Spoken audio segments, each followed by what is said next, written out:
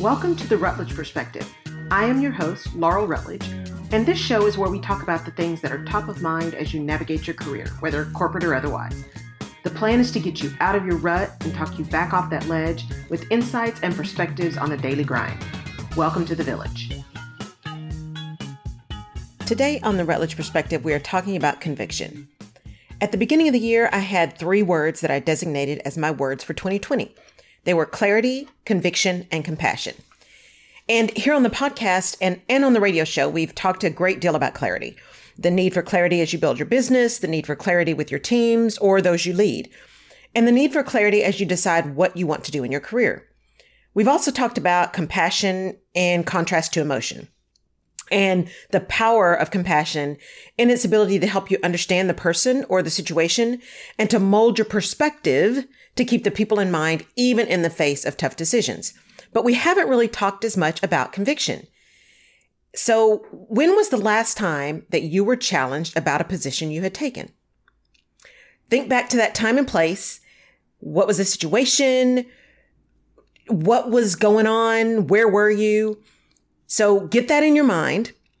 And now think about that time and when you were challenged. And what was your response? Did your perspective change? Or did you stand your ground? Did you argue? Did you back down? Did you walk away? How convicted were you in your position? So keep that in mind as I talk a little bit more.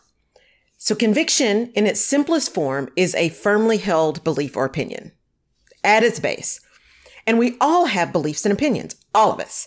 And our first beliefs and opinions are formed by the adults around us usually. And those beliefs are then supported or negated by our experiences as we grow up. So our opinions tend to travel the same trajectory, although they're contrary to beliefs. Opinions are not always based on fact or evidence. And as we move through our lives and our careers, our beliefs and our opinions get stronger and more deeply seated into who we are and how we see the world. And how we see the world impacts how we respond. The challenge we have with conviction is that it can be really hard to stick with your convictions, especially in the face of direct challenge. And yet we need to be challenged in order to know our convictions are our convictions. As I say, perspective. The one way to really know your perspective is to have somebody challenge it.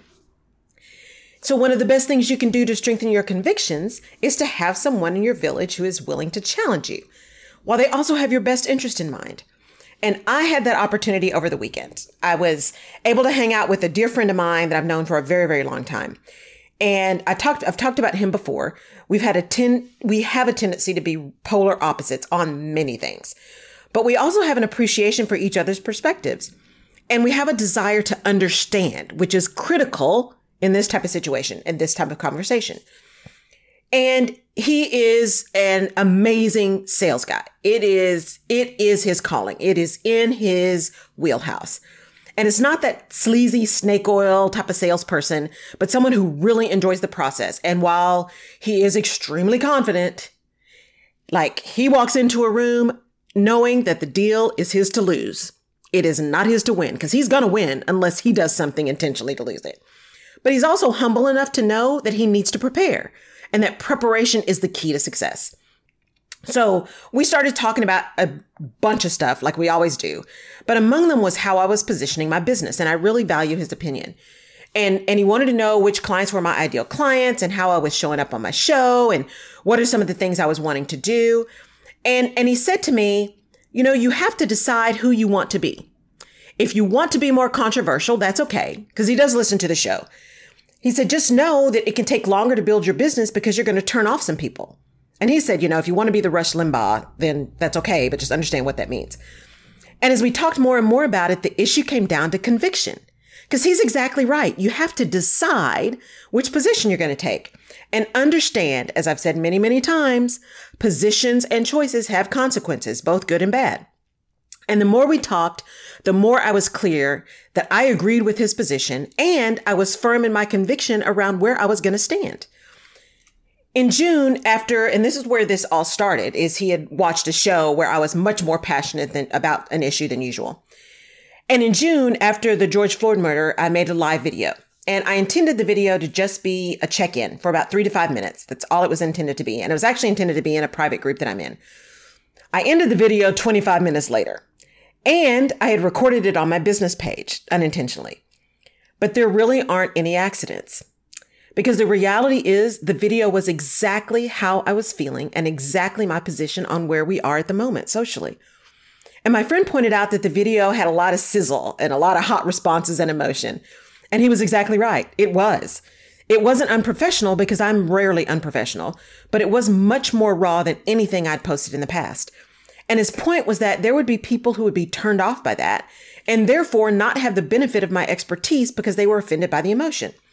And again, he was challenging the timing of my willingness to be so adamant about my clients and with whom I do business when I'm in the process of growing the business, of really building something from the ground up. And again, I agree. And here's the deal. If you want to work with me, you need to know who you're working with. I am an expert in my field, and I've worked my tail off and been through fire. I could write a book to become the expert that I am. And there are many, many people who do what I do, but none of them do it the way I do it, because there's only one me. But I'm also more than my expertise. I am a woman. I'm a Black woman. I am a sister, a daughter, a friend. I am fiercely loyal and compassionate. I tend to be an extremist when it comes to having a balanced perspective. So if someone's way on one end, I will tend to pull the exact opposite, because there generally tends to be two different sides to something. I am fiercely loyal. And in those areas where I've decided to land, I land firm and stay there until such time as the evidence causes me to reevaluate. And I am always willing to reevaluate. For me, facts, and all the facts, not just the ones that support my opinion, are important to me. And I also am willing to own my own opinions, even when they're contrary to the facts. And I own them knowing that they're flawed. And there are very few of those, by the way, because I tend to be a data person. I also believe that not all money is good money. I don't believe that you should sell anything at any cost. It's one of the reasons I got out of professional services. I don't believe you just sell stuff to clients just because that's the latest sale and what have you done for me lately? Because I believe you sell people what they need. And if they don't need it, you tell them, because when they do need something else, they will come back to you because they trust you, because you had them in mind first. You have to tell the truth to people, and you have to do so with clarity and with compassion. It is not necessary to be ugly when telling the truth. It's just not. And I believe if you lead with service, prosperity comes, but you still have to do the work.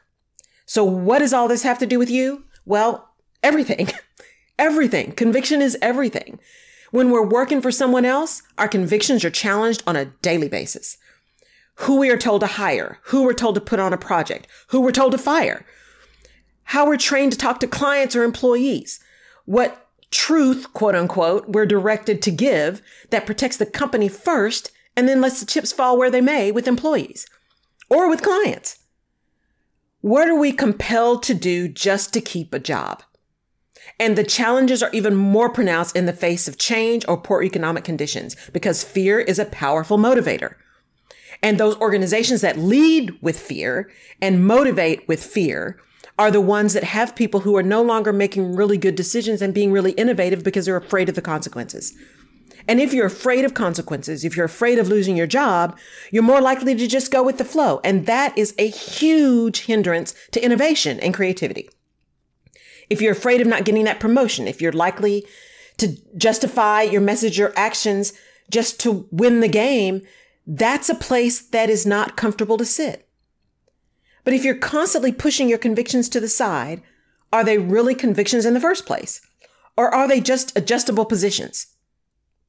And if they are convictions, what are you willing to risk to stand in them? Because there will be risk when your convictions are contrary to the company line. Or if they're contrary to the customer base you're trying to attack and to enter. And the same is true if you're running your own business. What convictions are you sticking to, and what are you willing to risk? And among those who are willing to risk losing customers to stand by their convictions that are unpopular, what does that mean for them? And what does that mean for the growth of their business? And more importantly, what does that say about you and your message? So while there's truly risk to standing in your convictions, I would argue that the greater risk is in having no position at all. if you're way flexible so that you just go with the flow, go where the wind blows, as they say, how can people trust you? Because remember, people will listen to what you say, but they will believe what you do. And if your actions demonstrate that you will go with whatever's popular, even if it leaves everyone else behind, your ability to build teams or build a business or develop a good customer base that's loyal will be very difficult. Almost anything can work for short periods of time, but in the end, who we are determines how we rise.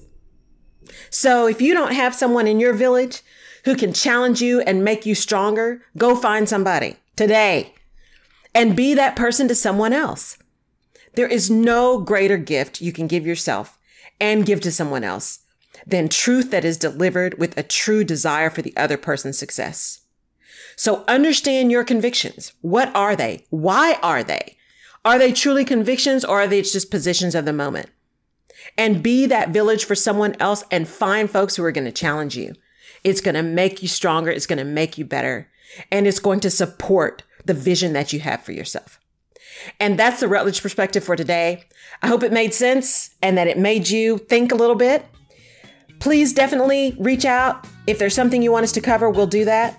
Thank you for listening. You have been listening to the Rutledge Perspective. Thank you for tuning in. If we've given you a new perspective or helped you clarify your own, please give us a 5-star rating. You can find more information about this and other episodes of the show on laurelrutledge.com/podcast, and you can subscribe to the show where you get your favorite podcasts. You can also follow me on social media. Oh, and if there's someone you think would enjoy or benefit from the Rutledge Perspective, please pass it along. Thank you for tuning in.